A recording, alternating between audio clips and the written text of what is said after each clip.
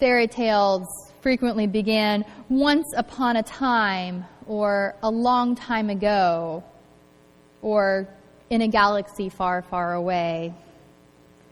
And these fairy tales conjure up far-off places and daring sword fights and magic spells, a prince in disguise, to quote from Belle in Beauty and the Beast.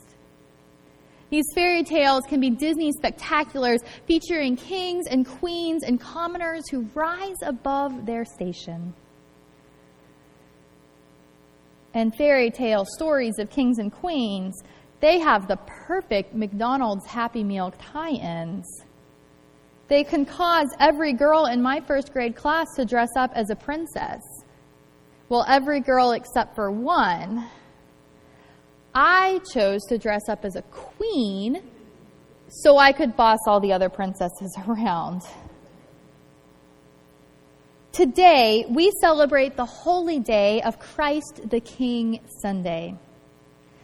This feast of Christ the King was formalized in the 20th century as the last Sunday of the Christian year, immediately before Advent and our preparations for Christmas. Catholics and Protestants in the 1920s and 30s wanted to challenge the rising nationalisms around the world and to remind us that God comes before country. Now, in the decades that followed, I'm not sure how effective Christ the King Sunday has been in doing this. As we talk about kings and queens, today we have to remember that, well, most of the world's monarchies are constitutional monarchies, meaning that the sovereign's power is limited. The king or queen is bound by a constitution and other limits on their power.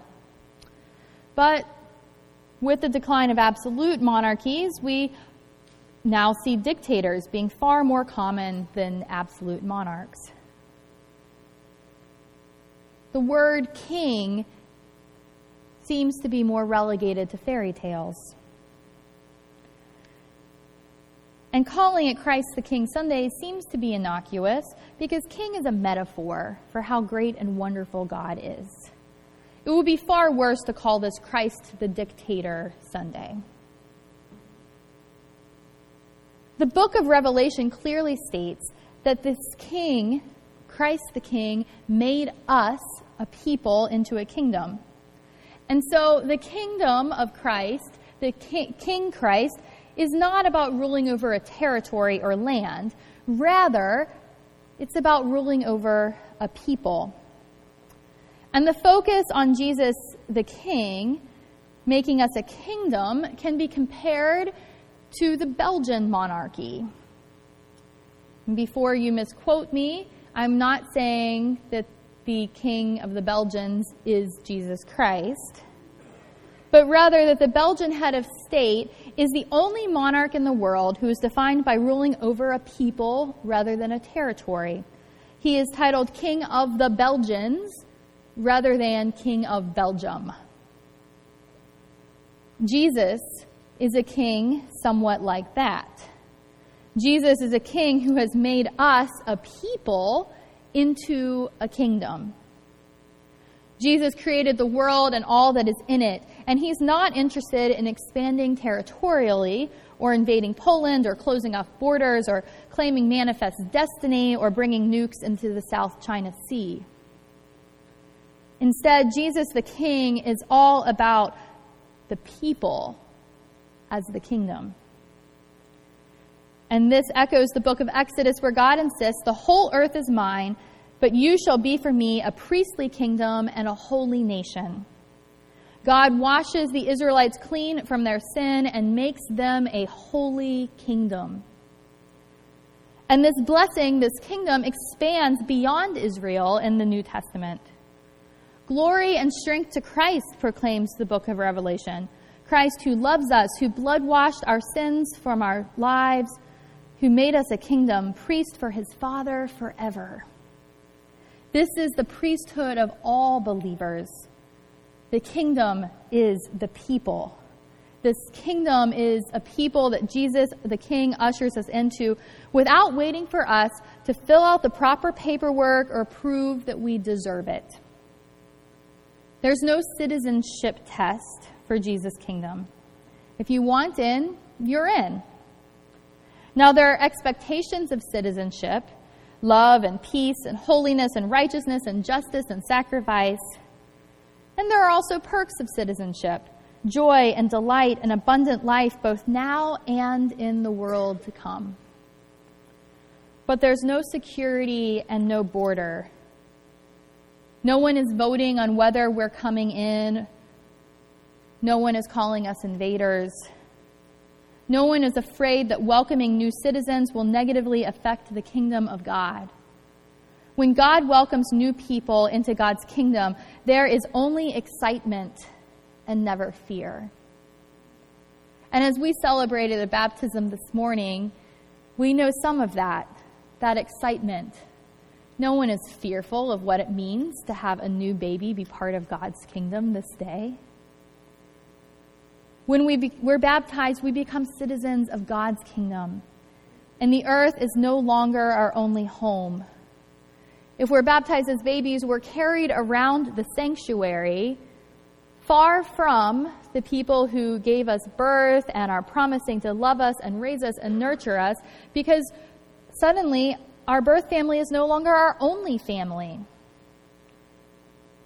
And our wealth is no longer our worth, and our country and politics are no longer our identities. Our next-door neighbors are no longer the only ones we have to love.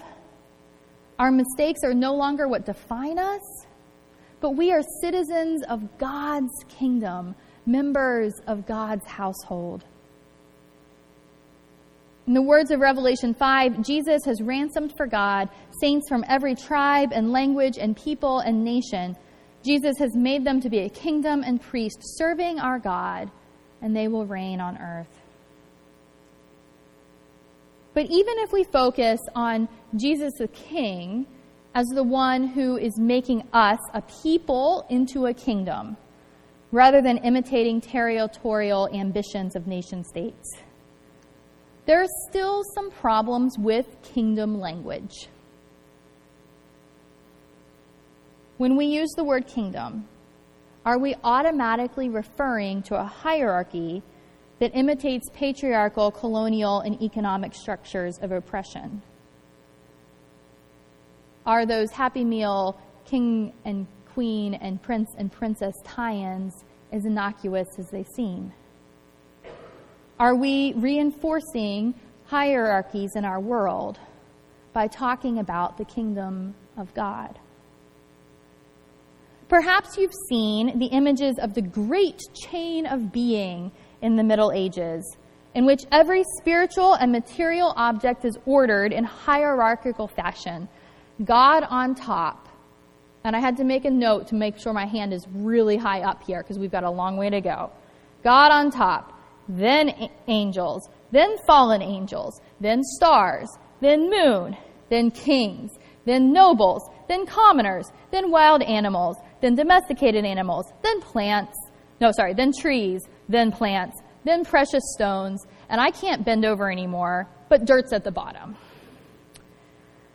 Each category is further subdivided, so that within angels, the seraphim are better than the cherubim, and within minerals, gold is better than silver, and within humanity, rulers are better than subjects, and men are better than women, and so-called civilized people are better than uncivilized. With a worldview like this, sanctioned by God, or so it seems, feudalism was certainly going to stay intact. Why would anyone rebel when to defy the earthly king was to defy God? King James I of England put it like this: "The state of monarchy is the most supreme thing upon earth.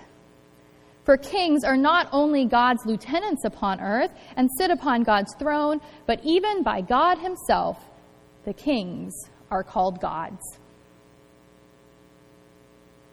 Now, kings were not the only ones who defended this divine right of kings. Anyone who benefited from the current order will rush to defend it and protect it. even if they're not the ones right at the top of the chain of being. Martin Luther, who emphasized God's grace to all people, regardless of wealth and ability to buy indulgences, he refused to see the political implications of his theology.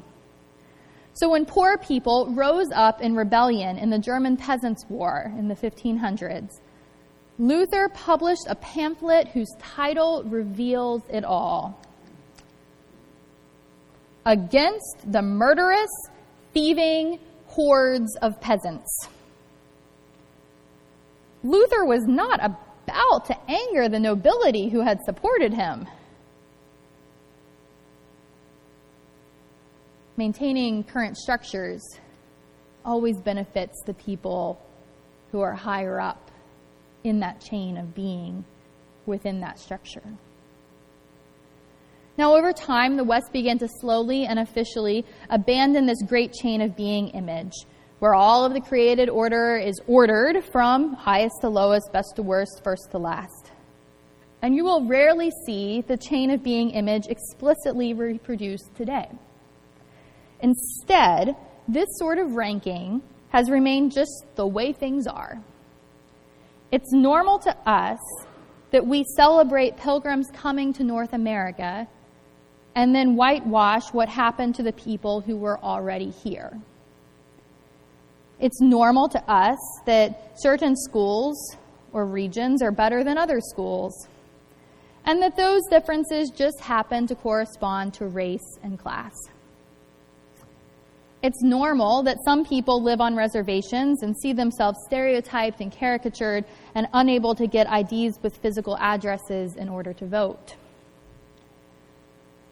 But heaven forbid that this normal is part of the colonial legacy of expanding territory and conquering other peoples and justifying it to ourselves, and then claiming that, well, it happened so long ago in the past that there's no need to return the land now, and that's impractical anyway. In the meantime, those of us who benefit from colonial legacies appropriate indigenous images to carry on the chain of being concepts, if not design, that we imported. Robin R.R. Gray, a Shimshan of the Northwest Coast First Nations, this explains the offensive phrase "low man on the totem pole" as follows. Over the past half-century, the phrase "low man on the totem pole" has been used in an attempt to communicate a sense of disempowerment and hierarchy.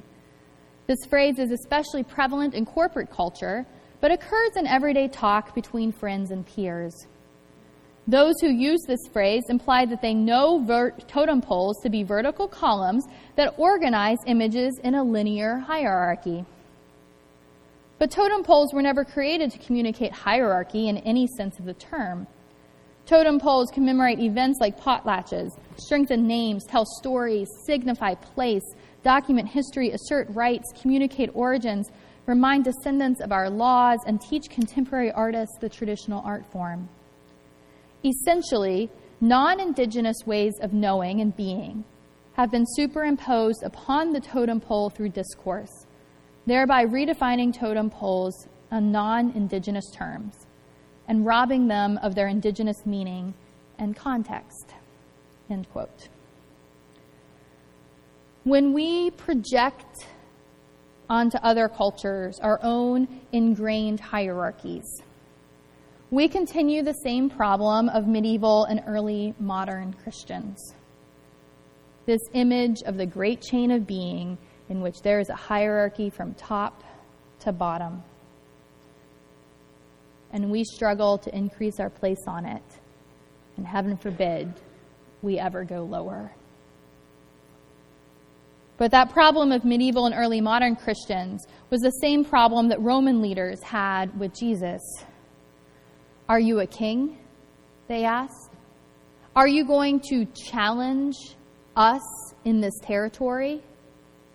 Are you going to try to take over this area that we rule, this people that we rule?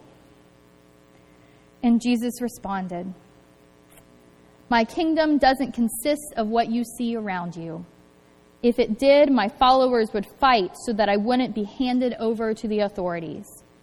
But I'm not that kind of king, not the world's kind of a king. And I love that he said this. If my kingdom were what you see around you, my followers would fight. Because just a few verses earlier, Simon Peter, Jesus' follower, had drawn a sword and struck the high priest's slave and cut off his right ear. And the slave's name was Malchus. And Jesus had said to Peter, "Put your sword back into its sheath."